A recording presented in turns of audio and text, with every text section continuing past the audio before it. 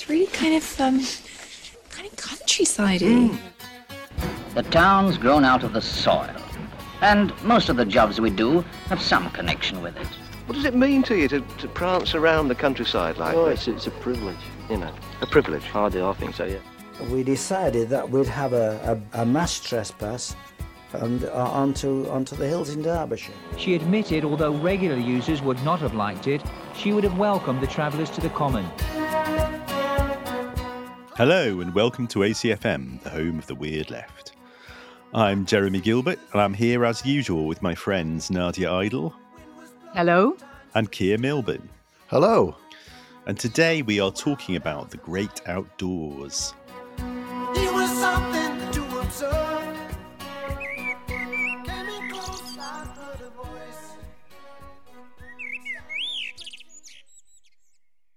So, why are we talking about this subject today on June the 8th, 2023? Yes, why are we indoors on this beautiful summer day recording Good point. episode? I was literally explaining to my partner that I couldn't go for a bike ride because we have to record a show about the outdoors. So that gives you the answer. It's a lovely. It's getting into summer. People's eyes are turning to the outdoors. It's when Britain shakes off its rain-sodden indorsiness and ventures out.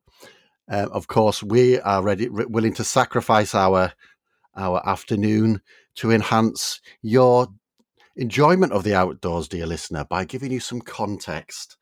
That's why I think we should talk about it. What about you, Nadia? Yeah, so like you, I'm really interested in this time of year, Keir. I think, it's particular to, I think, this part of the world that you can really see people emerge, like flowers budding or something. Like, it really makes me feel like people are part of nature. Because, come May, June, that everybody wants to be outdoors. Like, we can see it in people's behavior, we can see it in people's choice of activities, but we also can see it in like cultural production and like how people talk about the outdoors becomes different, whether it's like in magazines or like music that's produced, etc. But of course, when people go outdoors, it then necessitates the discussion about like, where are we allowed to be outdoors? Because it's one thing to be in your, garden with your ice lolly, listening to ACFM, and another thing to be, in a park or in a mountain or in other kinds of public spaces, walking in the countryside, which I think we're going to talk about, because that's political, because it comes with where we're allowed to be and where we're not allowed to be. So that's why I'm interested about talking about the outdoors. What about you, Jeremy? Well, it's interesting for all the reasons you say. Raises all kinds of interesting questions. There's a long tradition of thinking about the relationship between the country and the city, the inside, the outside, and the outside as public or as more tendentially public than the inside, the indoors, which are all themes we're really interested in. So, and also, like everyone else, I do spend a lot of time outdoors in the summer. Yeah, so there's loads of interesting ideas there, which I'm sure we will unpack. But before we get into the subject, just a quick reminder, listeners, that we now have a newsletter. So you can get weirder and leftier with us by subscribing to our newsletter by going to novara.media/ACFM newsletter that has all sorts of bits of content which we have been writing up for you. And then also just a reminder that for more of the music and less of the chat, you can follow our expanding ACFM playlist on Spotify by just searching for ACFM. And to support us and to keep doing what we're doing and more from the ACFM cosmos, please support our hosts, Novara Media, by going to novara.media/support. And last but not least, there may be an opportunity for exciting workshops taking place in Bristol and Bath. So if you are a fan of the show or the fan of the kind of events that we've been running and you are interested in having us come over and do something with you, I'd love to hear from you if you are in Bristol or Bath. And you can tweet at Not Just You Here, that's my handle on Twitter, or you can find all my contact details via Linktree on my Twitter account. I'd love to hear from you, so please get in touch. Without further ado, let's get talking about the outdoors.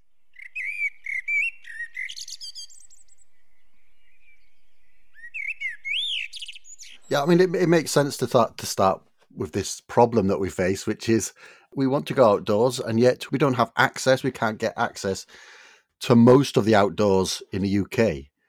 The British public are banned from accessing 93% of the land in England, and we can only get access to something like 3% of all of the riverbanks in the UK. There's only about 3% of those riverbanks are accessible. And there's a reason for that, which is because we live in a deeply unequal society in which 50% of all of the land in England is owned by 1% of the population, and well over a third of the land in England is owned by the aristocracy. Most of the land in the UK is not accessible. Huge amounts are owned by large landowners. And like 90% of the population of the UK lives in cities, and like cities make up about 10% of the land area in Britain, I think that is, 90% of the population of Britain rather than just England. That's the problem that the population of England and the UK more generally has faced since the enclosure of the commons, and then the growth of the industrial cities, etc. There's been this sort of serial waves of urban populations of the industrial working class and post-industrial working class having to sort of like fight to get access to this land, fight to be able to go outdoors or into the countryside and pursue various pursuits. I think that's just the context of it, and it's basically still an ongoing thing. In Scotland in 2003, they introduced a bill which basically reversed the emphasis, in which the default position is that you have access to land unless there's really good reasons for you not to have access to that land. Whereas in England and the rest of the UK, there is a default exclusion from land. You can only have access to land where there's specific access is granted, and that's usually along particular footpaths. You can also gain the permission of the landowner, of course, but that's neither here nor there. This is really interesting. I mean, one, it sounds, I don't know what the statistics are for other European countries, but it sounds absolutely mad. I mean, you read those numbers that you've just told us about, Kia, and you just think, well, this must be an underdeveloped country. I mean, the fact that, 90% of the population are living in the urban environment on 10% of the land, and you get on you get on trains in this amazing weather in the UK, and you see all of this beautiful land, and like nobody's allowed to walk on it. But what I thought would be good at this point is to kind of define terms if we know them, in the sense of, when we say access to land, does that mean, so like, do you know, in terms of like the Scottish Reform Act, does that mean you're allowed to walk on it, ramble on it, hang out, have a picnic, or can you go as far as like wild camping? Like, what are the definitions about access? Well, I know that like basically the rights to access land in England are just for walking and for climbing, actually. So like they don't include any rights for wild swimming in rivers and so forth. Don't include any rights to camping and so forth. You're not allowed to do anything, basically. In England and Wales, there is a network of public rights of way that go across privately owned land. Mm-hmm. And it's always been a kind of political battle to keep them open. The Ramblers Association, which is the association for people who enjoy walking outdoors, like hiking as it's called in America. Historically, it really came into existence as a political organisation to contest the fact that in lots and lots of local areas, local landowners who didn't like people walking across their land would block off what were supposed to be public footpaths and rights of way. So if you want to go walking anywhere in England and Wales in the countryside, you have to basically know you need to have a map which indicates where the public rights of way are, because you can quite easily find yourself walking down a road through some beautiful countryside and it's all fenced off and there's no way of getting into it like for miles. So it can be very frustrating. I mean, there are areas of land like in the national parks which are more open, although you're still not allowed to wild camp in them except in very specific areas and with special permission. So it's pretty restrictive. And in Scotland, the situation is completely reversed. In Scotland, basically, you're not allowed to fence off land or to prevent people walking across it, whether it's on a footpath or not, without express permission from the relevant authorities. And you're not even allowed to prohibit wild camping without a good reason. I mean, there are never any good reasons, incidentally. I mean, generally speaking, the places where people want to go walking are hills where there aren't any arable crops. There's only livestock. So the historic preference of English and Welsh landowners for keeping people off the land is completely ideological. It has nothing to do with any actual, commercial or agricultural utility. Or it's more land kept that way for pheasant shooting. Yeah, but the point is, pheasant shooting doesn't do any harm. It doesn't make any difference having people walk across it.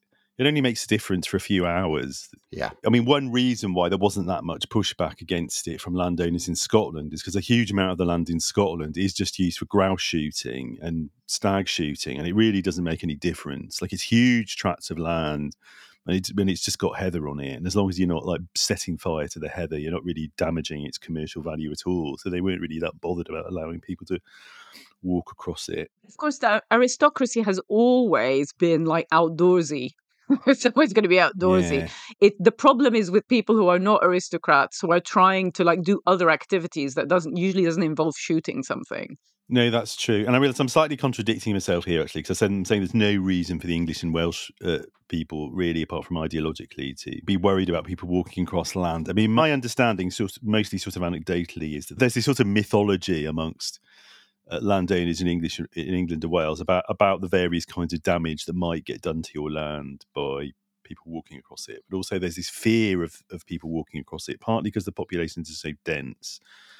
And in Scotland, the situation is different, just politically, because Scotland is just much more progressive and much more left-wing in terms of its political consensus. But it is also the case that the population in Scotland is so much less dense that you don't have this kind of fear of hordes of people walking across your land if you're a landowner that really haunts the dreams of English and Welsh landowners, especially in parts of England that are very, very densely populated. I mean, it's one thing's worth saying, and it's always incredible to me that people don't know this. We have talked about this on the show before. But because England has this self-conception that's formed at the end of the 19th century of itself as somehow being an inherently pastoral country, people just don't know that it's actually one of the least pastoral places on earth. It's one of the most urbanized countries and one of the most densely populated countries in the world, England. So, and of course, that does create this incredible defensiveness among like landowners and rural populations to some extent, because they're always sort of afraid that the hordes are going to pour out of the cities and trample over their last precious remaining bits of green and pleasant England. And it does mean that the whole question of, well, who has access to the last bits of land which are actually left, especially, as I say, in southern England, there just isn't much of it left at all, really, after centuries of urbanisation. It's always a really tense issue. I remember my friend Adam Ramsey once, who works for Open Democracy and comes from a left-wing Scottish aristo family.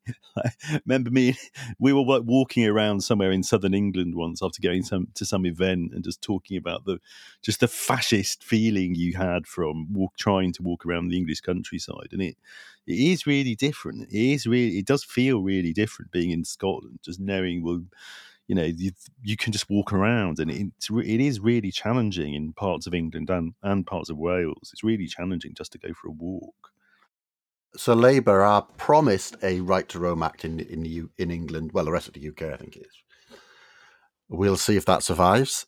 I'm not sure, actually. It's one of those that could survive because it doesn't interfere with their main constituencies, rural aristocracy being the Tories. But, we'll see if that survives. Becomes reality or not. But it's really interesting to, unpack a little bit what you guys were talking about. I mean, just what you were just saying there, Jeremy, that feeling, it's very hard to describe it, but, it is there. A lot of people have experienced this feeling that, you go out and then this feeling that you are trespassing on somebody else's land that you don't necessarily get in, other countries. And people that I've spoken to also will concur with the idea that in Scotland it just doesn't feel that way. Now, of course, you're right. There are all of these paths, and it's not necessarily, I think, that you need to have a map. In my experience, when I've been walking in the Chilterns or whatever, it's actually very well marked. Like, where is, this pathway, this walkway, this bridle way, you need to know where it starts. You need to know where to yeah, where your path starts. yeah. You need to know exactly. So you need to know where you walk. If you're doing a circular or whatever, sometimes you can just follow the arrows to get across a field or whatever.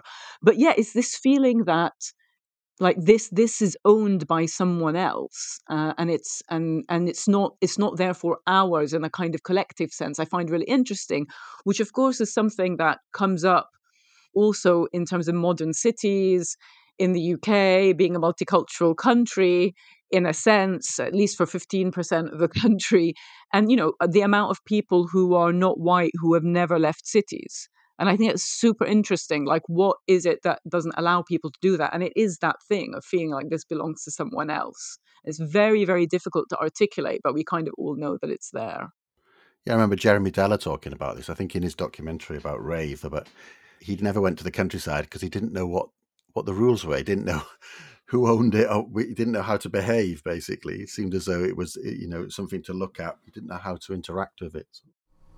When I go to the countryside, I don't really know what to do. You're in this, this lovely place, but I don't know if I'm allowed to walk across a field or go along a path. I always think I'm going to get shouted at by someone, like a farmer or something. Well, it's a political issue, particularly in England, going back decades, as I think we have talked about on the show a bit before, that the whole question of how people who are essentially members of the urban poor, which includes historically most ethnic minorities in Britain, how they negotiate or win access to those countryside spaces from which their ancestors or their social ancestors, even if not their genealogical ancestors, were driven out by the enclosures.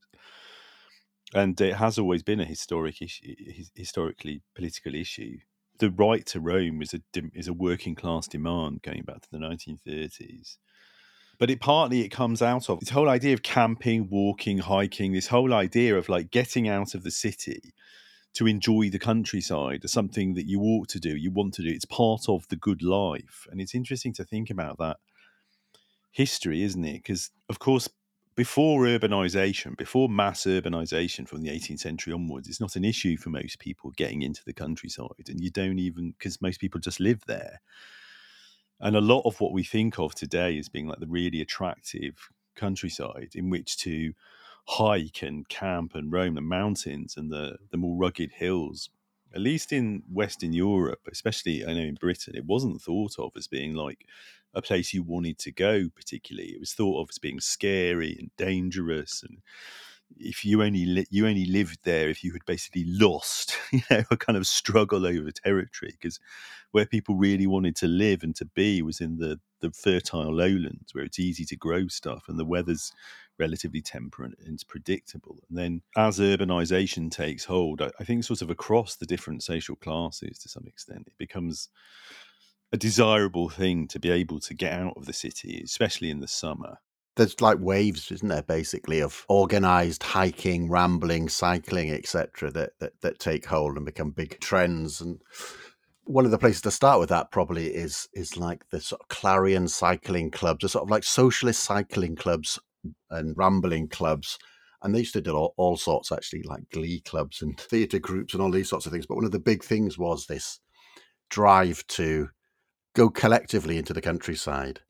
So the Clarion Cycling Club still exists, actually. I think it's set up in like the late 19th century, where there's this sort of newspaper called the Clarion is formed in, I think it's 1900, by this odd character called Robert Blatchford. I do apologise. And it's sort of like, it's one of the first big socialist newspapers. It's one of it's cited as something that really spread socialist ideas amongst the British working class in particular. And like that Clarion newspaper does this call for people to take up like cycling, rambling, etc. And like there's a big cycling boom towards the end of the 19th century when bikes shift from these like penny farthings, which are not very good for cross-country cycling, into like the A-frame bikes that we still sort of have. And so there's a big wave of cycling and people cycling out of the cities, and the sort of Clarion cycling clubs take off, rambling clubs and these sorts of things. But what happens with those is that they get turned into this organisation called the Clarion Scouts. So they have these cycling clubs and they start saying, well, why don't we mix this with socialist agitation? And so they used to cycle round. Then they had the Clarion van, which was a van that drove round and would meet them, and they'd distribute socialist literature and organise mass meetings around the sort of towns and villages they went to. And there's still, I was in Nelson recently, which is a town in Lancashire, just north of Burnley. And there's still a Clarion House just up in the hills. There used to be a whole series of these houses which were collectively owned and would facilitate people going up into the countryside and be able to have a cup of tea and to do activities up there, etc. You say people, but do you mean men? Because women were not allowed to join most cycling clubs in the beginning. Or what, did the Clarion club come later? Well, I mean, I only know this history because I did a talk in Nelson, and there was somebody from Clarion House there who did this talk, and it's a really interesting talk. And like basically, the person she talked most about, and I can't remember her name, I should have done my prep, was a woman who was like central to setting up the Clarion House, who organised the sort of raising of the money and all these sorts of things. So I think it was mixed. There are like lots of these examples of these sorts of waves of movements which weren't mixed. Yeah, they were. The Clarion Cycling Club, it admitted women from the moment of its foundation. Oh, right, okay, in good. 1895. Because it's literally 1985 that women's bloomers for cycling were invented. My understanding is before that, women did not have the clothes, didn't have the clothes that didn't get like caught up in the bike's mechanism. And they were cycling in breeches. There's a couple of suffragettes that were saying, well, we were cycling, but we were cycling at night wearing breeches because we're too scared to be caught by men, like not wearing a skirt and what the repercussions would be, which is why I was asking about the dates, because it's like literally 1895. Oh, yeah, well, that's interesting. When did the Clarion Cycling Club start? It's 95. Yeah. It's 95. The paper launched in 94, and the cycling club. So the cycling clubs, which I think the cycling club gets set up around the same time, and then it becomes directly associated with the Clarion after like a year. Because the Clarion, it's that way around, isn't it? I think. So the Clarion Cycling Club officially is launched in 1895, and I think indeed it was the only national cycling organisation that allowed women at the time. The story this woman from the Clarion House gave was really interesting because the image she was giving was like of this town of Nelson got formed because of the mills that got produced there, etc. And she's saying, look, this is a really new thing, and there's people coming from all around the UK to Nelson. There's pollution in Nelson, and this is something they're not particularly used to. And so, like, it's that self-organisation to get out of the pollution. Do you know what I mean? And in fact, Nelson then became a real centre of that municipal socialism of that era. It's like a nice image of like that's what was going on. You got these new towns built around industrialization, heavily polluting, and then you have the populations organising to get themselves out of there, basically for like health reasons, but also seen it as part of, as a collective activity and as part of a struggle for socialism. Well, Shonen Knife, cycling is fun. You chose this, Nadia. Why don't you say something about it? Yeah, no, cycling is fun. It's a really, really fun song by my favourite pop punk Japanese band, Shonen Knife, from 1981. And it's got, bits about the green fields and stuff. And it's just a really fun summer vibe song.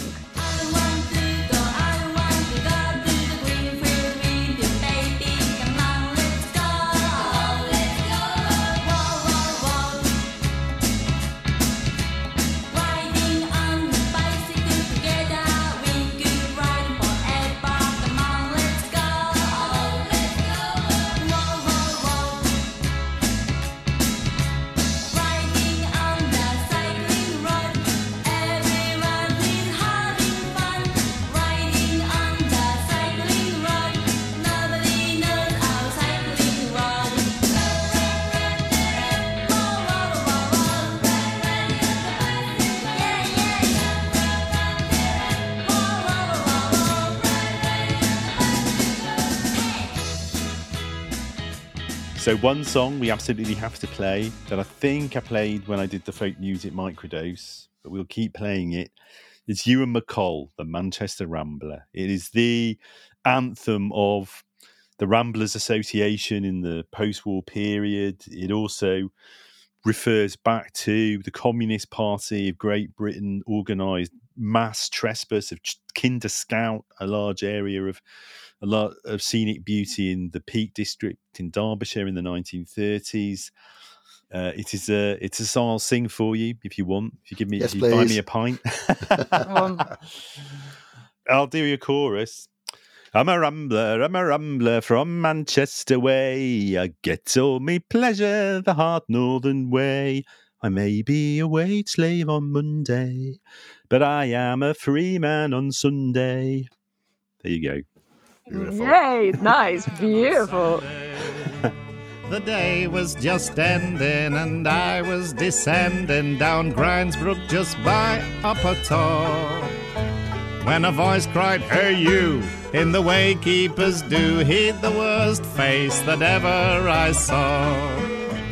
The things that he said were unpleasant. In the teeth of his fury I said, "Sooner than part from the mountains, I think I would rather be dead. I'm a rambler from Manchester way. I get all me pleasure the hard moorland way. I may be a wage slave on Monday, but I am a free man on Sunday." No, I find walking very, very tiring indeed. You do? Well, why don't you try it, John? Shall we go on a walk? We can go on for a walk, but I mean, what's the point of walking when we've got cars? No, we're here at Wetton Mill in the Manifold Valley. So let's open a page of this book, take out the appropriate page, and let's give you a little booklet to go with it. Tell you how to find your birds, your bees, and your various animals. Hiking, like mountain walking, again, is really interesting to me. I mean, I don't think we've ever talked about this before, really, but I love like a really serious like hiking in mountains. Like I there's some part of my brain is like my favorite thing to do in the world, and I hardly ever get to do it because it's really hard to do if you've got little kids, basically, or just even big kids. I was warned. Is hills good enough, or when you say mountains, what kind of scale do you need? I'm talking about like the Southern Alps sort of mountains. I like outside Scotland. the UK. No, I do like going walks in the Lake District and stuff. You want mountain. I love the Scottish Highlands, but it's really expensive to go there, and the weather's bad 90% of the time. So it's kind of interesting to me because there is this whole interesting cultural history that people have written about how the mountains are just sort of scary in the Northern European imagination, at least, up until the Industrial Revolution and the birth of Romanticism. But I'm always kind of struck by the fact that in other cultures, in other traditions, it's like Asian traditions, that the mountains are always thought of as sacred places. Like they're always places of pilgrimage. They're places where hermits go and things like this. But like you don't get Christian mystics wandering off into the mountains in the Middle Ages. It's just not something they do. But I suppose I'm wondering now if it's just something partly to do with weather. You know, I grew up in the answer. I grew up in a rambling household. You know, getting taken to the lakes or North Wales, and you know, all the time when I was a kid and growing up. But I think I literally never experienced like a really, really sunny day in the mountains until I was in like Northern California, like early 2000s. I'd like never experienced it. It was completely life-changing. It was completely life-changing. I was with Joe and I said, I can't believe this. Like we're in some green mountains and it's not really grey and overcast. Like I don't think I've ever seen this happen. That was what I'd never really done foreign holidays much before. And I basically learned French so that we could start going on holiday to France. So I figured out that's the nearest place in the summer you could go and there'll be mountains and it's actually sunny. And so I wonder now if that is really the key difference. It's much easier to experience the mountain path as a sacred path of pilgrimage if the weather's nice than if it's pissing down. I think you set yourself a complex cultural problem and solved it within 2 sentences.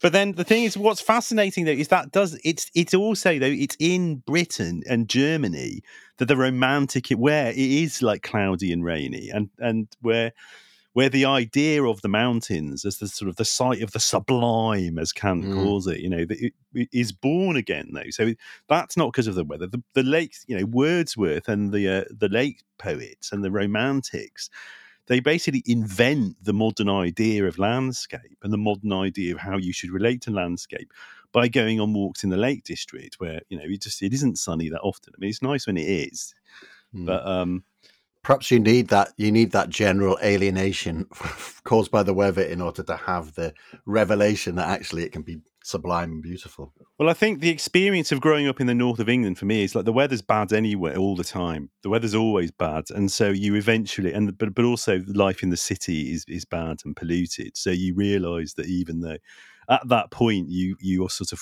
you are pushed into realising that despite the bad weather, the hills and mountains are lovely compared to the grimy city streets of your dirty old town. I guess that's the logic. Arguably the classic English sort of post-psychedelic expression of a certain kind of love of landscape and nature is Peter Gabriel's Salisbury Hill. It's one of those songs I don't really want to like. I'm not that into Peter Gabriel, but it's so nicely done. It's sort of prog pop, I think I would call this. I suppose it's sort of art pop being done by a post-prog musician. But it is quite effective. Climbing up on Salisbury Hill, I could see the city light. Wind was blowing, time stood still. Eagle flew out of the night. He was something to observe. Came in close, I heard a voice, standing, stretching every nerve. I had to listen, had no choice. I did not believe the information, just had to trust imagination. My heart going boom, boom, boom. Son, he said, grab your things, I'm gonna take you home.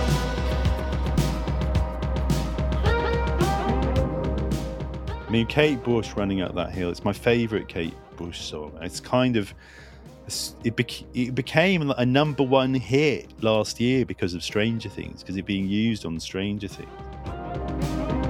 It doesn't hurt me. Do you wanna feel how it feels? Do you wanna know that it doesn't hurt me?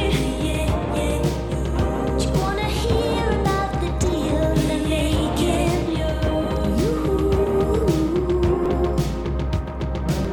It's you and me. And if only could, I'd make a deal with God, and I'd get him to swap our places. Be running up that road, be running up that hill, be running up that building. See if only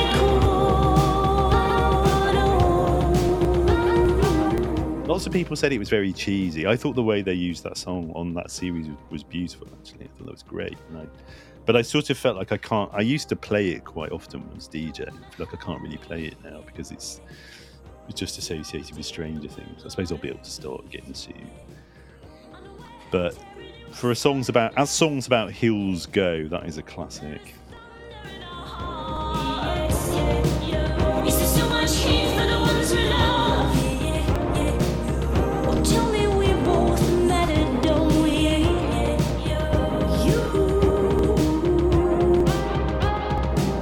It's you and me. It may come as a nasty shock, but people need exercising just as much as a dog.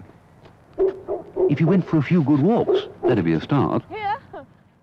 I was just thinking about the cultural specificity of the idea that going for a long walk, which, we've been talking about implicitly throughout, the beginning of this show, like the idea that walking for a long walk in, the countryside or in a big green space is a thing that is good for you. My understanding is it's a post-industrial revolution, like post highly, cities becoming highly populated in the UK, like phenomenon, and this kind of rise of like the Victorian sense of, what is good for a person to do. And then, of course, obviously there are like class implications there and everything that you said about the Ramblers. Because, of course, in other countries, progress is seen, in the 20th century, progress is seen as moving into cities, and that, it's the peasants that live in the countryside. So if you're first generation city dweller, the idea that you would go back there for some air is not really something that, people think. It's not how people think about their health.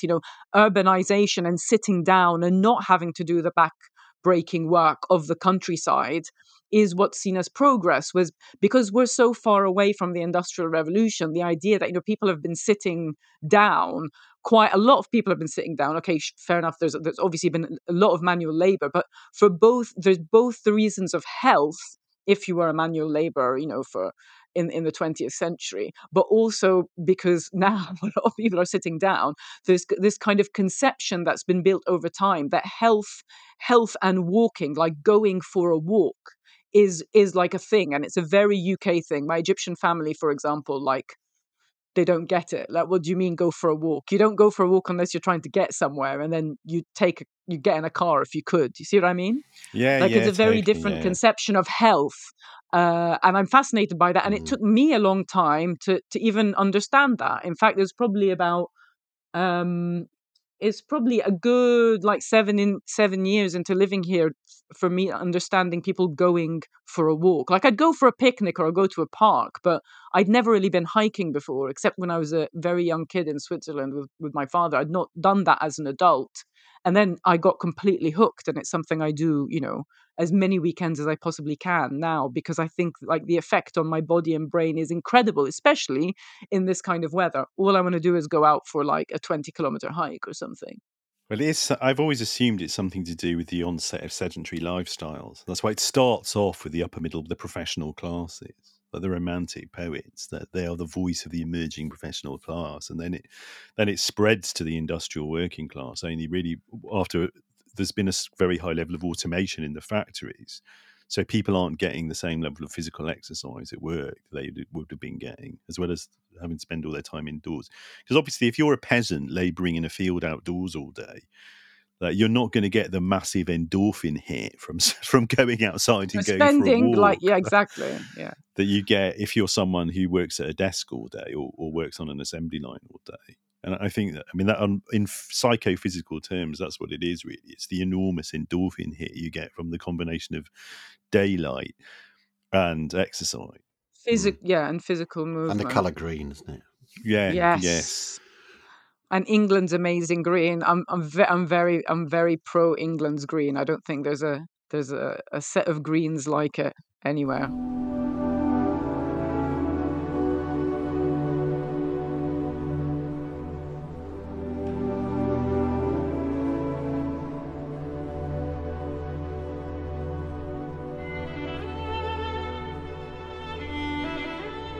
We should take a new departure for the show and play a bit of what you might call classical music.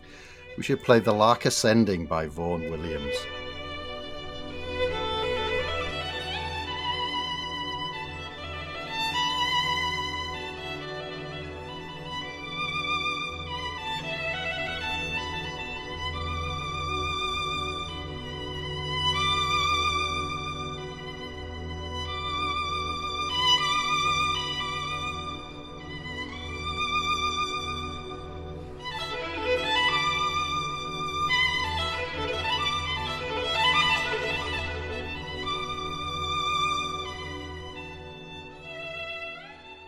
Beautiful 15-minute piece of music written in 1920, and it's this really nostalgic sort of, the idea is it's following a lark as it goes through the day sort of thing. People sort of read it as a sort of nostalgic sort of, written by Vaughan Williams. He's probably suffering from like post-traumatic stress disorder, actually we would call it now, from the horrific experiences he had in the First World War.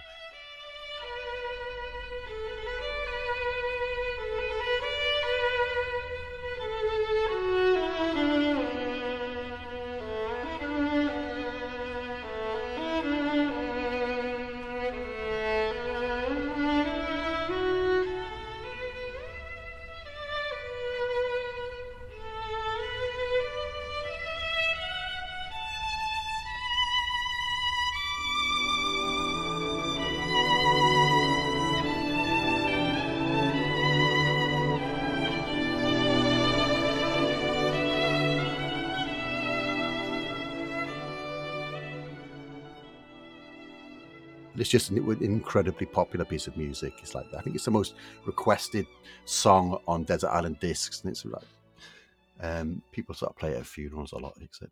And Vaughan Williams is sort of an interesting guy because he was one of these big collectors of folk music, basically. Lark Ascending is also the title of a book by Richard King, which is a really interesting book, which covers this sort of topic. It's basically about music and the British landscape. I'd recommend that book. Yeah, it's sort of interesting to think about how much of this, because there's waves of this, waves of fascination with the outdoors, and then it subsides and then it grows again through the sort of 20th century anyway. Well, yeah, and the 19th century, I think. And so it is interesting to think about how much of that is like a corporeal sort of physical thing about the need to get outside and have that sunshine, etc., and the sedentary lives we live in, and in previous times, the incredibly polluted cities that people were trying to escape. And how much of it is this sort of like spread of ideas and the ideas that get spread from romanticism, etc. Because I was just going to go back briefly to talk about the Clarion newspaper and the guy Robert Blatchford, who set up the Clarion newspaper, was just sort of its guru, because he was a sort of odd character who had a bit of a mix of ideas within him. Basically, he probably did more to spread the ideas of socialism in that period than to the working class and anybody else in that period. But he ended up he called himself a Tory socialist. He wrote a book called Merry England, basically, which sold like 2 million copies around the world and stuff, which persuaded loads of people of the desirability of socialism. But it was rooted in a very, not quite a blood and soil, but that sort of like a particular idea of Britain or England, basically. Yeah, he was a very odd character, basically. And then I was gonna sort of say that you can see other moments where this this big surge of going hiking, etc., has quite complex sort of ideological things tied up to it, because the inheritance of romanticism is really complex and can split in various ways politically. So I wanted to mention the Wandervogel, which is this German youth movement that at the beginning of the 20th century, just up to the First World War, really, what is its glory days.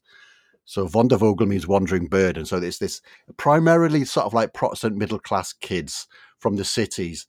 They have this big youth movement, which consists of basically going on really extended long hikes, and like camping as well, because that's what you'd need to do. But it was like that long hikes into the countryside. And the thing that went along with that was like a rejection of modernity with some sort of pastoral sort of ideas, that sort of stuff. And it became huge, basically, like the dominant youth movement of that section of society in the run up to the First World War. Then after the First World War, obviously Germany becomes this highly politicized environment, and like the Wandervogel break up into different factions, etc. The dominant part of that becomes really fixated with this this emerging thing around, well, not emerging, this thing around blood and soil, and like the sort of like German nationalism around blood and soil, and reading anti-Semitic sort of racist sort of authors, you know what I mean? And then another element embraces homosexuality and becomes much more sort of like leftist, if you know what I mean. And like one of the places that ends up is in the Hitler Youth, who also take on this, outdoorsy sort of hiking, camping sort of thing, as actually does the sort of like communist youth movement. Yeah, well, the Boy Scouts starts off as an explicitly colonialist organisation. Yeah. The whole justification for the Boy Scouts is this perception that the Boer War had demonstrated that the English working class soldiery were not sufficiently healthy and fit and prepared for war, and so you needed an organisation that would prepare people to become low-ranking colonial soldiers, because, of course, the English public schools were already preparing the officer class. I mean, what you see going on there is a classic case of there's a kind of emergent cultural practice to do with kind of outdoorsiness, like hiking, rambling, cycling, camping, doing things in organised groups, and there's a political contest over its meaning. There's a really fierce political contest over its meaning because it doesn't have any one necessary political meaning. It can be articulated to or assembled with a number of different political projects with different valencies. Yeah, and in the UK, I suppose that is the emergence of the woodcraft folk as an alternative to the Boy Scouts. And so the woodcraft folk are based around sort of like socialist, sort of utopian ideals mixed up with like spiritual regeneration and like learning woodcraft skills and all these sorts of things. And the woodcraft folk emerged out of this very odd group called the Kindred of the Kibbo Kift. This was Kift. That's a miss. Yeah, That's yeah. a typo there, Cliff. Yeah, It's Kift, yeah. The Kindred of the Kibbo Kift. That was like really weird, like semi-esoteric organisation. Yeah, sort of semi-neo-pagan sort of, like, you know, basically with loads of invented rituals and these sorts of Sounds amazing. Yeah, I think Did they have sweat lodges? The early 20th century is completely mad. Like I've been promising Keir for ages already that one day I'm going to run this role-playing game set in the kind of the world of like the Edwardian world of like radical socialist and feminist and occultist and esotericist, and it's so mad, all the stuff that's going on there. Sounds like Plan C's Fast Forward Festival. It is, yeah, no, it is. I think it is. Those are always yeah. in the countryside. That's where I got to walk through the Peak District and had amazing conversations with people. So let's have a track by our own producer, Matt Huxley, recording as Muckers. It's an example of what Matt refers to as his style of pastoral house. Or what I've called Acid Morris. With your Acid Morris. This is Out of County on Circle Dance Records.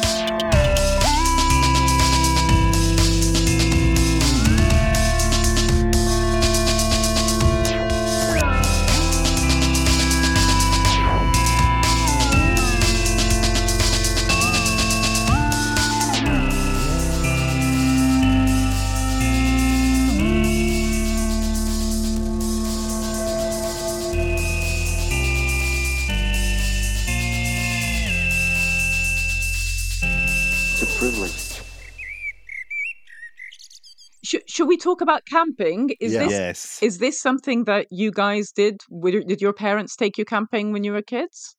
Yeah, it was our main form of going on holiday. We didn't have a foreign holiday until I was like 15 or something. We used to go camping quite often down to Cornwall or something like that. And then, in fact, I think the first foreign holiday we had was in France, and it's one of those, I can't remember what it's called, but it's one of those campsites where they already have the tent set up, so you don't have to bring a tent with you. Can't remember what they're called now. Glamping, that's what that's called. Well, it was pre-glamping, and it wasn't very glamorous, I recall. I'm sure. But yeah, we used to go camping a lot, yeah. Yeah. Well, I do. I love wild camping. I do, but I very much prefer it once again in the Mediterranean climate of the Southern Alps, like doing this it in is a Britain. cop out.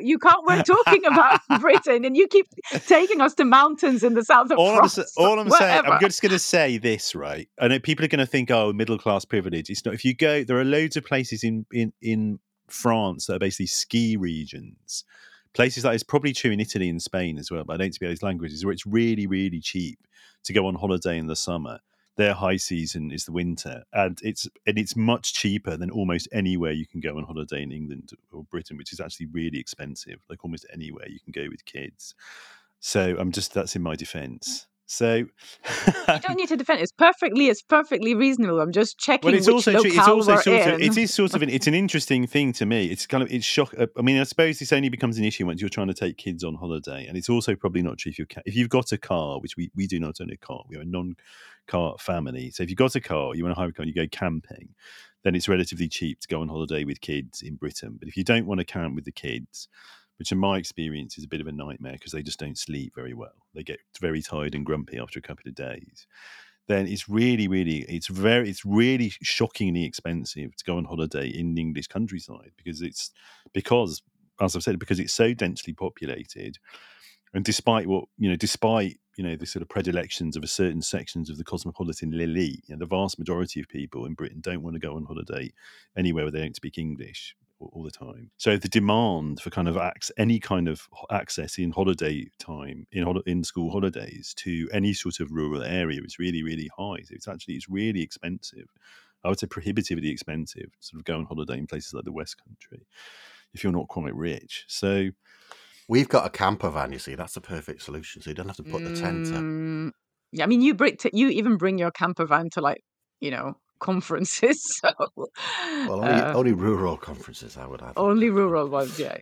I mean, I will say something here as well. This also relates directly to my holiday practices, is that I do have a driving license, but my partner doesn't drive, and I have not actually driven a car for like 30 years. And it's partly because I live in London, and I decided after 2 years of having a car in London in the 90s, it was stupid, and I got radicalised by Reclaim the Streets and didn't want one anymore. So I've really had to learn how to have like car-free holidays.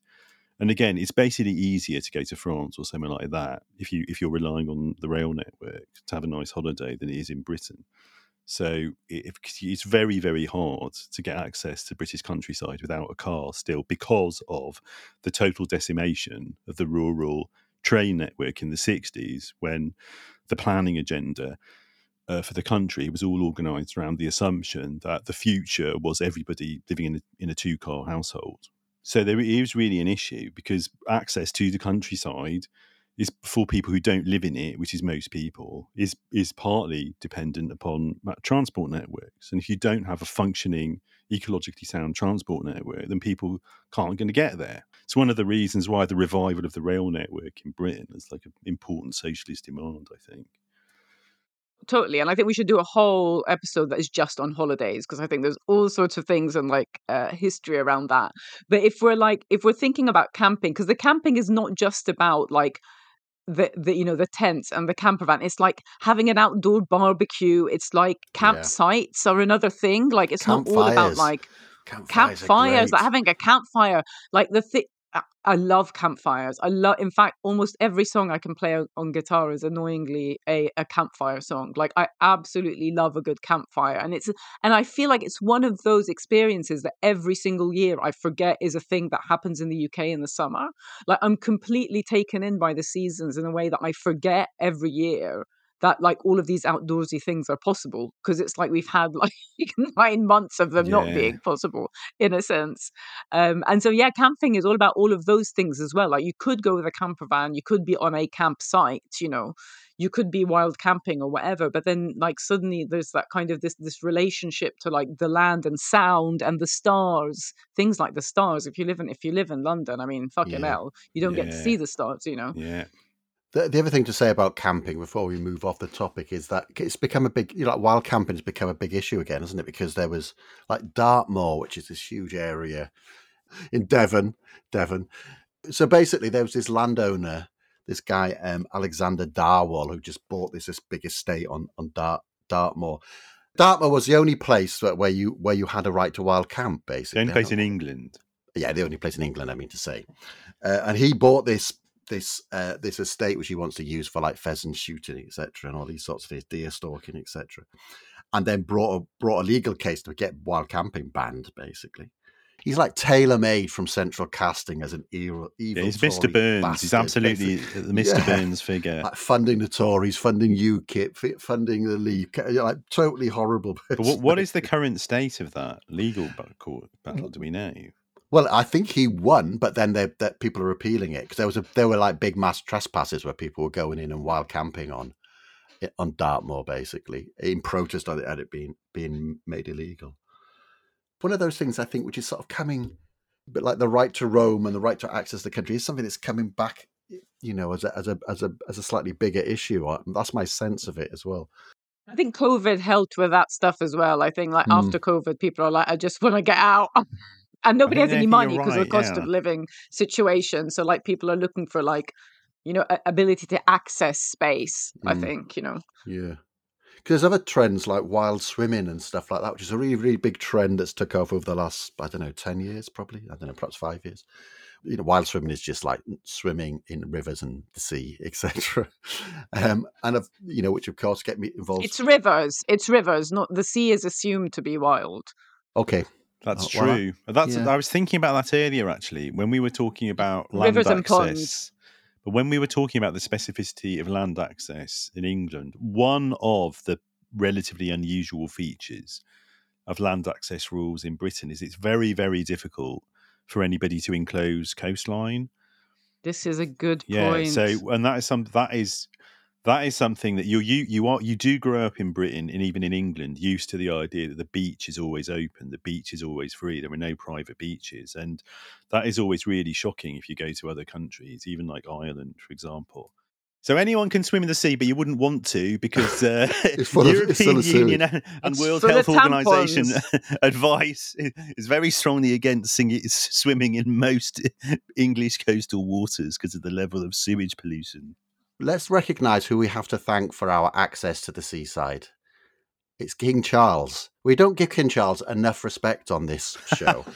And it's because the coastline in England, anyway, in Wales, is owned by the Crown or the Crown Estate, basically. Yeah. And in Scotland, it's been handed over. It's still owned by the Crown Estate, but the sovereignty resides with, I think it's like one of the Scottish ministers or something like that, or perhaps it's the Scottish Parliament. I can't quite remember. Anyway, just wanted to give King Charles his props because he's the one who allows us to have access.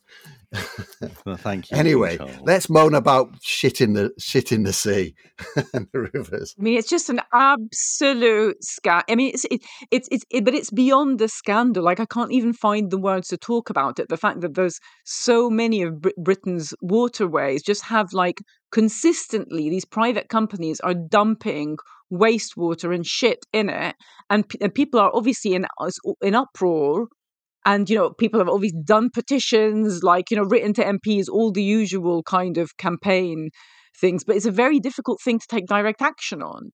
It's horrendous, and I don't know how it's going to be solved, this one. Like, it's as if there is no political will, because it is about political will. Let's lay it out a bit, though. I'm going to get you even more angry. Okay, go on. No, because it's to do with privatisation. I get very passionate about water. It's like what I did my master's on. It was about the privatisation of water. It's like the one thing that I'm like really passionate about. Yeah, go for it. And I'm I'll get against more it, angry. the privatisation of water. It should all be handed back to King Charles. It's obviously the way to go. No, but I Googled some facts just to make Nadia incredibly furious. And so basically, since privatisation, water companies have paid out 66 billion in dividends to their shareholders. At the same time, they've taken on £56 billion in debt. So they've loaded their companies up with debt, basically, to 56 billion. And they've used that to pay out these huge dividends. And at the same time, they basically are not investing in infrastructure, etc. I've got some good news for you. Got some great news for you. The water companies have announced they're gonna do £10 billion worth of investments in infrastructure, which is good news. They say they're going to have to raise bills by as much as £91. The public are going to pay for that. Basically, well, that's only they're not going to take it from dividends. Fucking outrageous. So bills are going to go up £91 a year on average to pay for this £10 billion. Because where else would it come from? £56 billion in dividends, £66 billion in dividends. Where else would it come from, possibly, apart from out of your pocket? You're right, Nadia. It is absolutely prime for some sort of campaign. Working out what you do about it is difficult, basically. No, it's difficult. It's just difficult to imagine like what the direct action is. Do you know what I mean? Like, what is that direct action? That's why I think there's a problem. Don't pay your water bills. Can't get cut off. That would be a method. It would be a method. It would be a good campaign. That would be a good campaign Look, around water. We could, because you mobilise the mums. the mums who love wild swimming and the surfers against sewage. We've got what Don't a laugh coalition to about the put mums, together. man. I'm not. I'm serious. I mean, that's the. Yeah, and so the Labour Party are not say they don't. They're not going to renationalise. Will they? Will they put regulations around it? I don't know. It's because, like, basically, then you look at like the ex right wing Labour MP, like Angela Smith, who thinks Asians look like have a funny tinge about them. You know, where do these people go? She goes and works for water companies. Do you know what I mean? Of the privatised entities, you know, that's where they've all gone. All of those. Well, the experiment in privatisation plus regulation has been conducted over the past 30 years. The results are in of that experiment. Yeah, I think we really needed to state that very categorically. It was a nice idea in the 90s. Maybe we didn't have to bother nationalising everything. You could just have strict rules. We said it wouldn't work. It didn't work. So we were right. And what happens? Environmental agencies' budget stripped back by Absolutely. Liz Truss. They're the regulators. You underfund the regulators, let the dividends pile up for the shareholders, let those fat wadges come in from the ex-Labour MPs. Everybody's happy, of course. We should play Go Wild in the Country by Bow Wow Wow. Bow Wow Wow are a group put together by the Sex Pistols manager, Malcolm McLaren, in like 1980, I think. And then Go Wild in the Country is like a top 10 hit for them in 1982. So he puts it together, and famously, there's a group of some people from Adam and the Ants, I think, who are ex from Adam and the Ants, and then his 13-year-old singer Annabella Lewin. And there was a big scandal around the album that Go Wild in a Country is from, the album called Jungle, See Jungle, Go Join Your Gang, Yeah, City All Over, Go Ape Crazy. The front cover of that was a recreation of the band recreating Manet's Le Déjeuner sur le Herbe. And it caused a big scandal because the 14-year-old Annabelle Lewin was nude in it, although positioned so that you couldn't see any of her naughty bits, I think, would be the 1970s way of putting that. It's a great song, though, about Go Wild in the Country. Go wild in the country, where snakes in the grass are absolutely free. Wild, go wild in the country, where snakes in the grass are absolutely free. I can get a plane, I don't need no suitcases, 'cause truth loves to go naked. Wild, go wild in the country, where snakes in the grass are absolutely free. Go wild in the country, where snakes in the grass are absolutely free. I want a picnic, 'cause I get sick. Got no bone shaking, I wanna go hunting and fishing. Go wild in the country, where snakes in the grass are absolutely free. Go wild in the country, where snakes in the grass are absolutely free.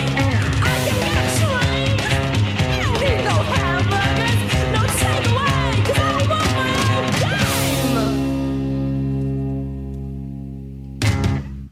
All right. So, but Nadia, you like camping, but you didn't go camping as a kid.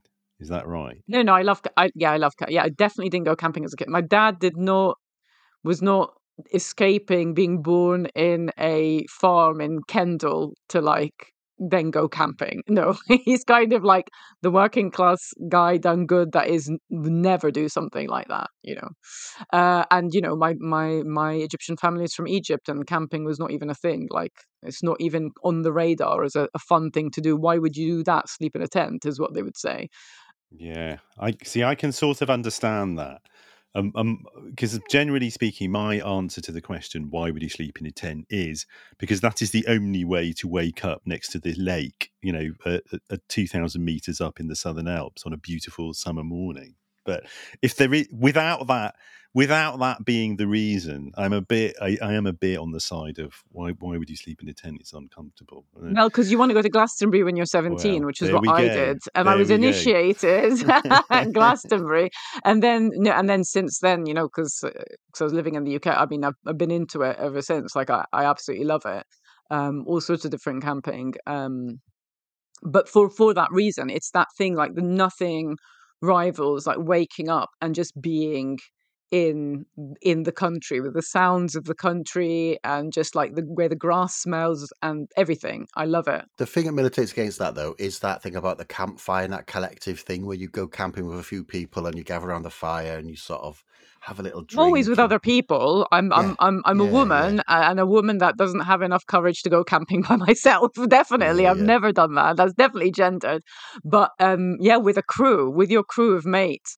Yeah, see, this is something I think about quite a lot because for me, being outdoors, it does have a lot to do with wanting to get away from the crowdedness of the city. It does have a lot to do with solitude and wanting a sort of meditative experience. No, but I recognise that. I mean, because I go running, basically. I run around the same woods most of the time. Sykes Wood, near Tong, southwest of Leeds, if anyone's looking. And that's and it's like I want to be on my own, really. Because that's the bit where I feel as though I'm in the countryside, and because you're running around the same area, you notice the seasons, etc. I always get excited when the wild garlic pops up, that sort of stuff. Because you don't notice the seasons if you're in the city. Not in the same way, not in that different plants emerge sort of thing. Yeah, and I think we haven't talked at all about the aural qualities. Like I really have a thing about being able to experience a soundscape where even if you're listening very, very carefully, there's no hum of traffic in the background. And that's really, it's very difficult in the British Isles. Like you cannot experience that in the southeast. I think the nearest place to London you might be able to experience that is the Black Mountains in Wales. Yeah, I think you've got. Yeah, my ears are not that sensitive. I mean, I live in the suburbs. Coming from a city like Cairo, England is always quiet. I mean, might come from the suburbs of Cairo as well, but it's like another level. Like there are people shouting all of the time, which is at least something that you don't always get in the whole of London. But it's this love of the quiet and my association of camping and the countryside with the complete absence of any mechanical noise, which is why, as I think we've said on the show before, I hate music festivals. I think they're an abominable formation that ought to be abolished and replaced with some other kind of activity. Yeah, I mean, there's so much to say about festivals. It's a classic ACFM topic. But like you could let me construct a little story then of like these waves of like people wanting to get out of the cities into the countryside. You can sort of see that sort of like the festival, and then the sort of like the people who. The movement of like New Age travelers, as they were called, and peace convoys, it was always also called, which were basically primarily like urban young people, like quite a lot of them, unemployed, etc., in the sort of like late 1970s, early to mid 1980s, basically kitting out like Luton vans and old buses and stuff, and living in them, and then adopting a sort of traveling lifestyle of moving around, and like what went along with that was this wave of like free festivals which but you didn't have to pay to get in, and they were sort of self-organized and these sorts of things. Like festivals had emerged before that. You had like the Newport Jazz Festival, these sorts of things, and then you had like a whole series of like music festivals that emerged in the 1970s. But like the free festival and then the traveling thing, it sort of fits with this wave of people wanting to leave the city for a particular reason. And like, the early 1980s, a time of really high youth unemployment, etc. But also a time of like, relatively generous benefits and these sorts of things. And when I was coming up, that was a big, like, experiencing a free festival was like a mind-blowing thing for me. They were, I mean, we're the same age really. And they were the cultural social form of, what was left of the counterculture through the 80s. And it's sort of extraordinary to recall that they did exist. As I've said before on the show, I mean, you could spend your entire summer just visiting free festivals every weekend in the 80s. But I always found like? The food, oh, Jesus Christ, you pretty much had to take your own up and a lot of the time. And there would be sometimes people with really ropey like vegan or veggie sort of stew on sale and stuff. I mean, from what I remember, it was really, you didn't start to even get like the nice garlic mushrooms at Glastonbury until the end nice garlic mushrooms and falafels and stuff. I didn't do much eating, 5-day speed binge teeth grinding. For me, they were just all. It was always sort of. It's somehow the part, even at free festivals and definitely at commercial festivals, that it's somehow they're always less than the sum of their parts for me. Like, I like music. People may have gathered. Like, I'm an aficionado of music, and I love being outdoors. But why? But for me, like, to be camping in a really nice part of the countryside, and then have a temporary city erected there with loads of kind of competing noise sources and stuff. It's just really 25 parties, man. That's what it was all about. I know, but they don't. I know, but I don't. For me, I just don't really. They're always less than the sum of their parts for me. That's the trouble. They're always less than the sum of their parts. I like the idea of it, and I think that given all our theoretical predilections, like, the festival ought to be the cultural form which most expresses our sort of priorities, and that's why we are going to do a whole episode about it. But the one exception I'll mention, and again we'll go into this in more detail another time, but it's worth reflecting on why, for me, it's so different, is the also now disappeared phenomenon of the municipal festivals. I mean, there was a blurry relationship between the free festivals proper in Britain in the 80s and 90s, even into the 2000s, and the municipal festivals. There was things like Strawberry Fair in Cambridge, which was part of the crusty New Age tramp of the free festival circuit. Still on. It was on last weekend. But was always supported by the council. It was had a municipal support. And in London, like, we've talked about this before, we all get, Nadia and I both get misty-eyed about this, but basically the one reason we didn't bother like schlepping around the free festivals in the 90s was because you could just go to a municipal festival almost every weekend, and it would just be a festival in a park somewhere in South London or East London or North London. It would just be a public park supported by the council, but you would see a lot of the same bands as would be playing at the free festivals, and there would be sort of dance tents and free party sound systems and all the stuff, but then you could just go home in the evening and sleep in a nice warm bed. So, and that was a direct legacy of the GLC in London as well. So anyway, let's keep our Tinder dry on that festival. There's a big, it's worth going into in some depth on an episode sometime. Thinking about that, about municipal festivals, should take us on to also thinking about the places where they happen, which is parks.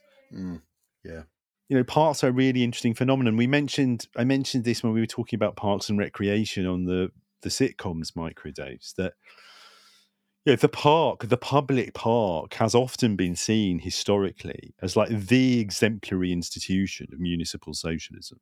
It's the thing which is not going to happen without some sort of commitment to public provision by a municipality or even just by philanthropists. And, historically was one of the things that defines the landscape of places like London was the fact that it turned out that even though when public parks were first being developed and opened, rich people wanted to try to keep poor people out of them or keep them somehow segregated, it just wasn't possible. The smooth space, as Deleuze and Guattari would say, the smooth grassy space of the park couldn't be adequately striated. Apart from by creating those horrible little gated squares you get all around sort of Bloomsbury in West London. But so there is something sort of magical about parks. You just can't, because you're not going to get. They don't make any money for anybody. A park cannot make money for people, and yet it's a completely definitive feature of urban life for a lot of people. At least in Britain, good. They are so good. I mean, just thinking about what we went through with the pandemic, and if we did not have parks, I mean, fucking hell. I did not see. It was me and the park for like months.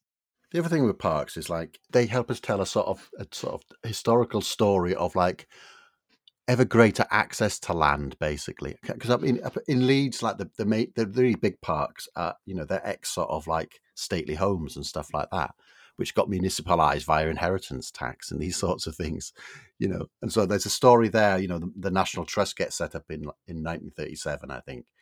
I think it gets set up before then, but then there's a National Trust Act, which means that the National Trust can hold like land and can hold buildings and these sorts of things. And because, you know, what's going on there is death duties, inheritance tax, etc., which that the big stately homes that have been built up, so, you know, they basically become owned by the National Trust, etc.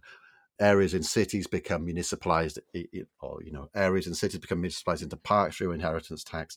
And there's this sort of ever widening sort of, which goes along with like the country becoming more materially equal, you know, in the post-war period and so forth, right up until the end of the 1970s, basically, when that goes into complete reverse. And there's actually less and less access to land. Trespass becomes ever more serious act until it becomes a criminal act, and these sorts of things.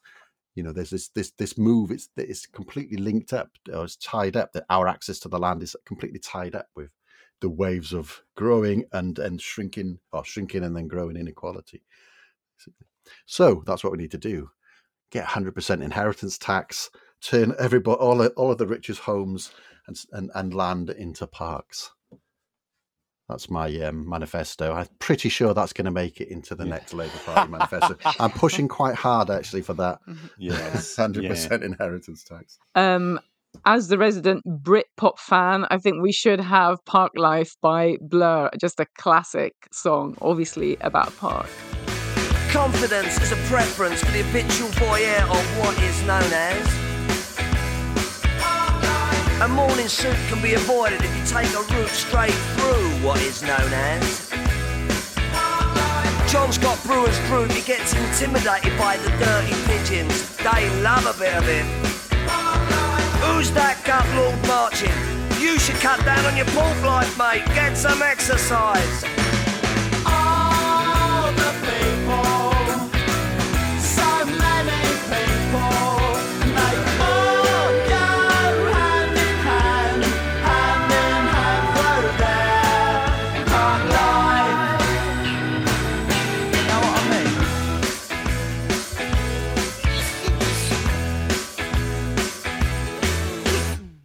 There's this whole relationship between psychedelia and pastoralism, especially in Britain. You know, if the American acid scene in the late 60s is centered on the beautiful, sunny, semi-mountainous and beach-blessed climate and environment of Northern California and the Bay Area, well, in Britain, you know, it's all about dropping acid in parks in the summer.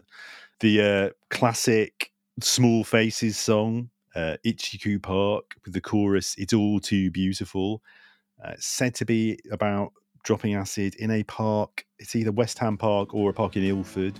People dispute that. Over bridge of sights, to rest my eyes in shades of green, under dreaming spires, to Ichiku Park, that's where I've been. What did you do there? I got high. What did you feel there? Well, I cried. But why the tears there? Tell you why. It's all too beautiful. It's all too beautiful. It's all too beautiful.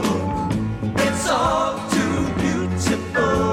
I feel inclined to blow my mind. Get along the decks will admire. They all come out to groove about. And I sat here fun in the snow. I'll tell you what I'll do.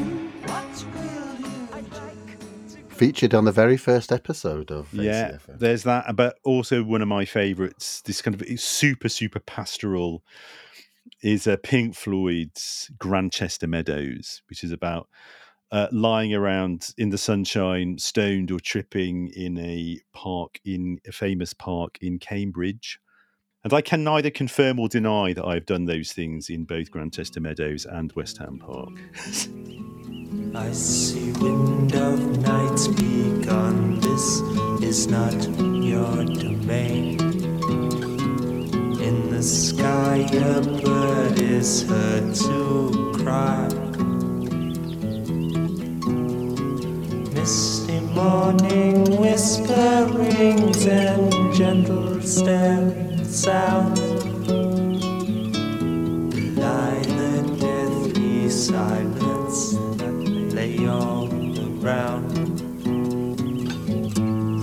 lark and hearken to the barking of the dog fox gone to ground. See the splashing of the kingfisher flashing to the water. The river green is sliding unseen beneath the trees, laughing as it passes through the endless summer, making for the sea. Nadia, you wanted to talk about picnics. Well, I mean, I just thought it'd be interesting to like reflect on as a phenomenon, as a way for people to like, have a collective, get together or event or hang out in parks. It's just something that I observe. I mean, people in England love a picnic. They love going. I love a picnic. I don't love picnics. I'm like Nigella. I like tables. So I don't really like sitting on the floor and eating in a park. I like sitting down in a park and hanging out, but not so much eating. But it's something that I think in Britain, I've observed at least people absolutely love it. Like when the weather's good, it's like, let's get some dips, which is another thing I hate, and go to the park. I'm like, okay. I'm not anti it. Like I won't block invitations to a picnic. It's just not my favorite thing. I love a picnic. Going to the seaside for me would be like, you take a picnic with you because it would No, be you get fish and chips, don't you? Come on. No. Okay, talk me through this. What's No, in your picnic? you have a picnic on the beach, basically. Everything gets sand in all your sandwiches. It's disgusting, but it's like that's what you do. I think it's partly because you go down the beach and it takes a while to get there, so you've got to, spend a few hours there. You can only spend like 10 minutes in the sea because it's absolutely freezing. So you've got to have other activities that you do around that, and the picnic is a central part of it, I think. Which you enjoy, even though like the food becomes like secondary because it's got sand in it, which is the bit that I don't get. It's like because the food is the most important thing for me. We've talked about swimming and we talked about parks, but of course these things are also can go together.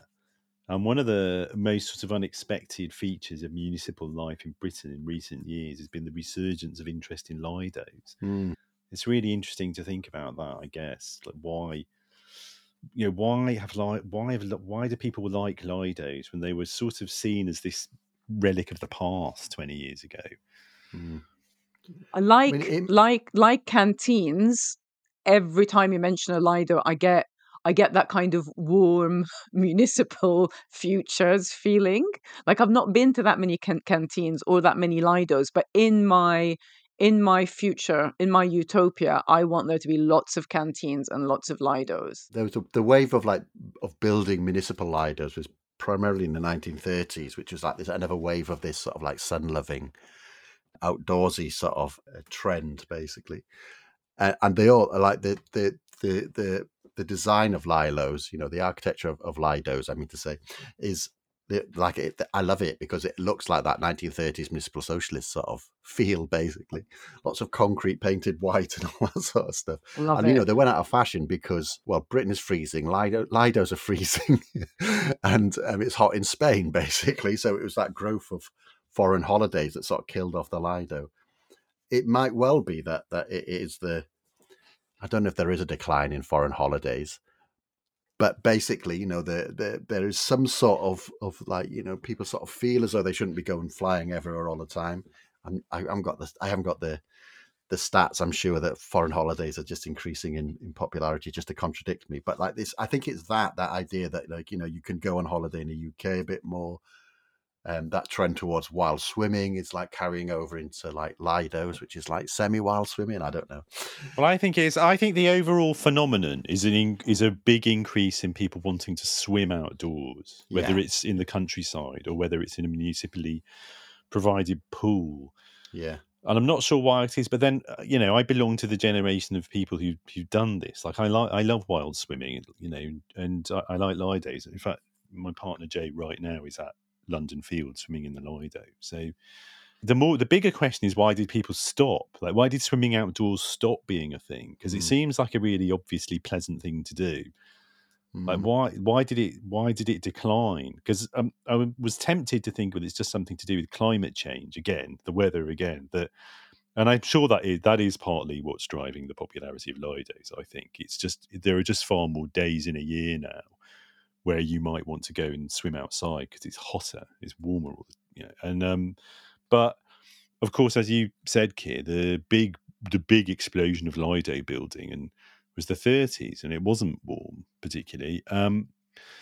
So although people also wore a lot more clothes when swimming in those days, so that could be something to do with it. Could be partly climate related, but it's also what I think that.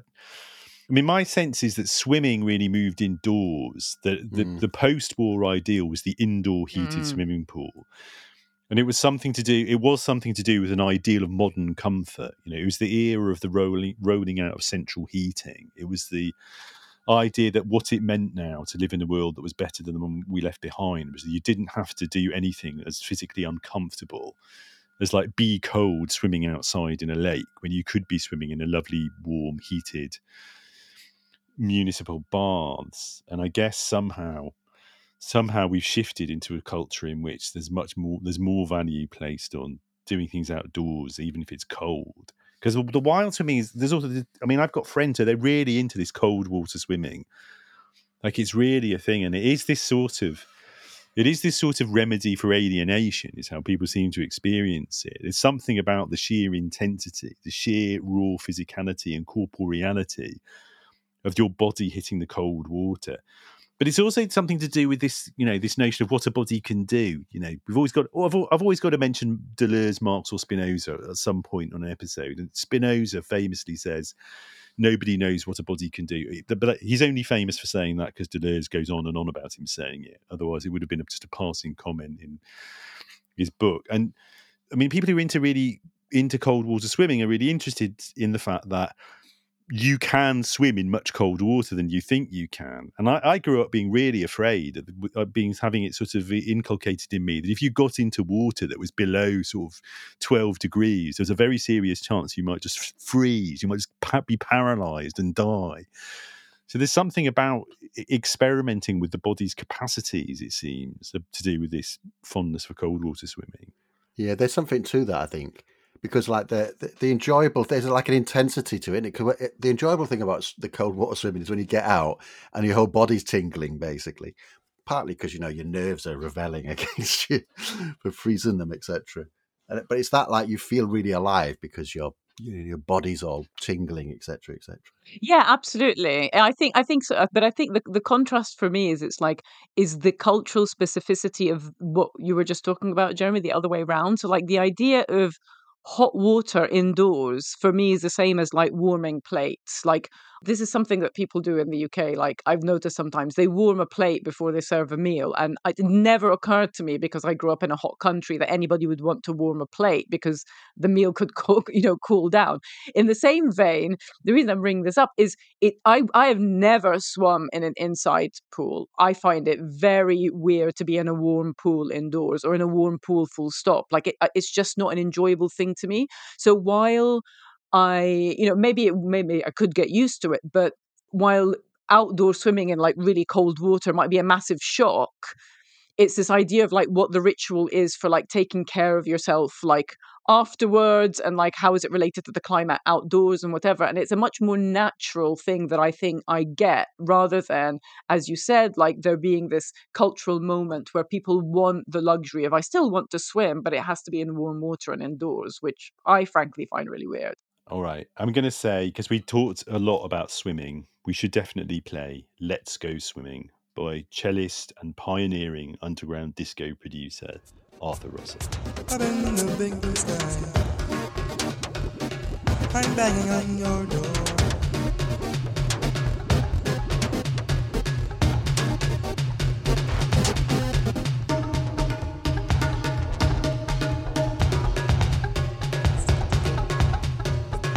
Let's go swimming. Set to go swimming. All set to go. Let's go swimming. All set to go. Let's go swimming. Let's go swimming. Let's go swimming.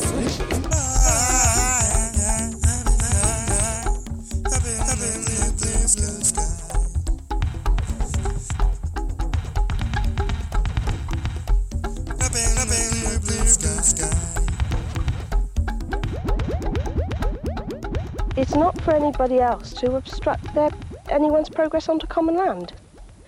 To discriminate between Mr. Richman in his Europa camper costing 20,000 and a local hippie in his home is just not fair. Yeah, so I think the outdoors, it's really important for us to think about, because it is, to some extent, it's the thing which has always not yet been privatised. It's not been enclosed by definition. And the capitalist logic of enclosure and privatisation, to some extent, is always trying to make everything indoors, even if it's only inside fences, if it's inside hedges. And to some extent, the outdoors is always the common. I think that's partly why, even when I'm on my own, even when I'm physically solitary outdoors, I feel like I'm connected to things, including other people, because to some extent, we're all breathing the same air, we're all under the same sky, we're all swimming in the same water. So I think the outdoors, it is the common. It's the thing which is always common to all of us, which we can always share and in which we can share together. So I think it is really important to defend it as generations before it has defended it from capitalist enclosure and privatisation. I like that, because the form that privatisation takes is denial of access or just pollution of the commons, basically. Yeah, exactly. To get outdoors. Bring me my bow.